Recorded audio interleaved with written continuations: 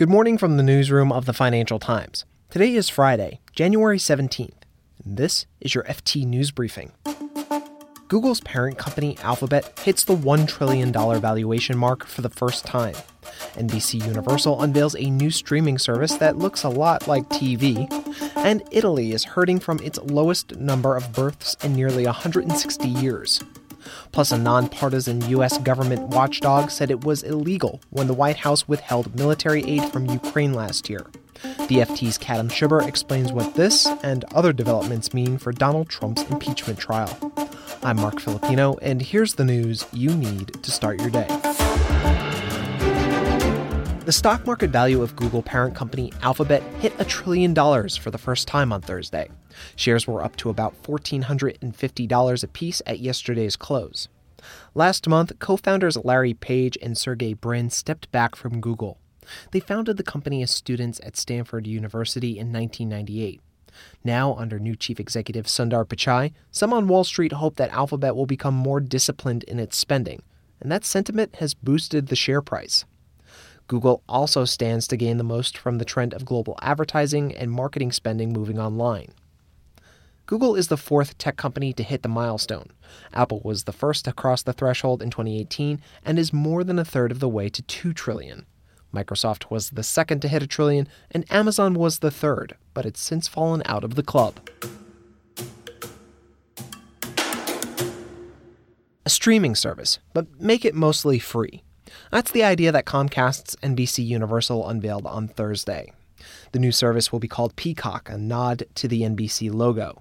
It'll be free for Comcast cable customers. For those who aren't, packages will range between $5 and $10 a month. Now, we've seen launches from the likes of Disney, Apple, and AT&T, services that have all tried to tackle Netflix head-on. But Peacock looks a lot more like traditional television. It'll have live sports and news, as well as older sitcoms. Plus, the service will primarily rely on advertising. Peacock is expected to launch on July 15th.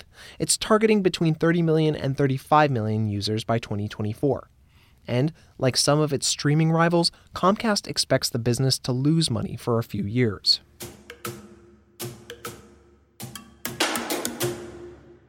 And a collapse in Italy's birth rate is causing demographers to sound the alarm bells. Last year, Italy recorded the lowest number of births since 1861. National statistics show that Italians had fewer than 500,000 children in 2019, a birth rate of about one child per woman, 1 1/3 to be precise. That's below the rate of roughly 2 children per woman that a country needs to maintain its population. Add that to a significant number of older people, along with a rise in the number of Italians leaving the country, and you get a rapidly shrinking pool of potential workers. Italy is far from the only place facing these issues, but the situation is especially concerning to Italians due to the country's stagnant domestic economy, its public debt, and pension burdens. One expert says that Italians who are considering having children think their economic future is bleak. And then there's the question of how to fix it. Support is growing from Matteo Salvini's nationalist party known as the League, and with it comes a deeply politicized view of boosting the population through migration. Mr. Salvini has encouraged a more Christian conservative focus on family values, suggesting Italian mothers have more children. Meanwhile, official statistics show that the birth rate of migrant women in Italy is much higher than Italian women and is actually pushing up the national average. And here's a story you should know more about. On Thursday, a nonpartisan U.S. government watchdog dealt a new blow to the White House. The Government Accountability Office found that it was illegal when the Trump administration withheld U.S. military aid from Ukraine last year. It's part of the question at the heart of the impeachment against the U.S. president. I talked with the FT's Kadam Shubber. He explains how the GAO came to this conclusion, what it means for the White House, and whether it'll have any effect on the Senate trial. Effectively, what the GAO has said is, the law requires the White House and the president to spend money that Congress has appropriated in the way that Congress intended. There are some limited exemptions where the president can either delay spending that money or, return it to Congress. And the GAO has said what the White House did last summer when it withheld military aid to Ukraine did not fall under any of those exemptions. and was in fact done for policy reasons. And they said in the report, the law does not allow the president to withhold congressionally approved money for policy reasons. Right. It's like this objective source, neither Democrat or Republican, coming down and saying this was wrong. Moving away from the GAO ruling for a second, I want to talk about Lev Parnas, who less than 24 hours earlier from when the Government Accountability Office made this ruling, went on MSNBC and said this. President Trump knew exactly what was going on. He was aware of all of my movements. I wouldn't do anything without the consent of Rudy Giuliani or the president. Kedem, can you provide a little context for this? Remind us, who is Mr. Parnas and why do we care what he says? Why do his words matter? So Mr. Parnas is a Florida businessman. He's an associate of Rudy Giuliani, who is Mr. Trump's personal lawyer and, a key figure in the Ukrainian pressure campaign that was outlined in the impeachment investigation. He's been characterized as a kind of a bagman or a kind of foot soldier who did a lot of the legwork around the campaign to remove Ambassador Yovanovitch, who was the ambassador to Ukraine, and to try and pressure the Ukrainians into announcing investigations of Joe Biden and debunked claims that Ukraine interfered in the 2016 presidential election. He was sort of a guy on the ground.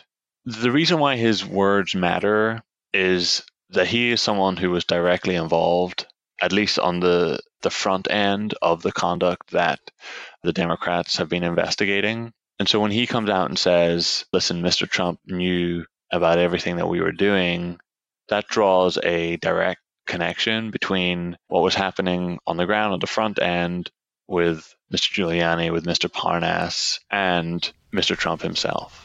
What do these new bits of information, both from Parnas and from the Government Accountability Office, mean for Trump's Senate impeachment trial, if anything? So the crucial thing to remember is that the Senate trial is not a normal judicial process. It is fundamentally a political process.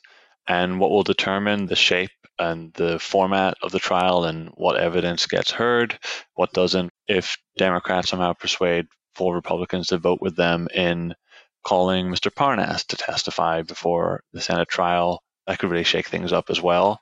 So it all comes down to whether the Democrats are able to peel off 4 of their Republican colleagues or whether Mitch McConnell can keep them in line. That really will determine everything we're going to see in the next couple of weeks with the impeachment trial. You can read more on all of these stories at FT.com. This has been your daily FT News Briefing. Make sure you check back next week for the latest business news. The FT News Briefing is produced by Amy Keene and me, Mark Filipino. Our editor is Amelia Mahasik. We also had help this week from Gavin Coleman, Michael Bruning, and Fiona Simon.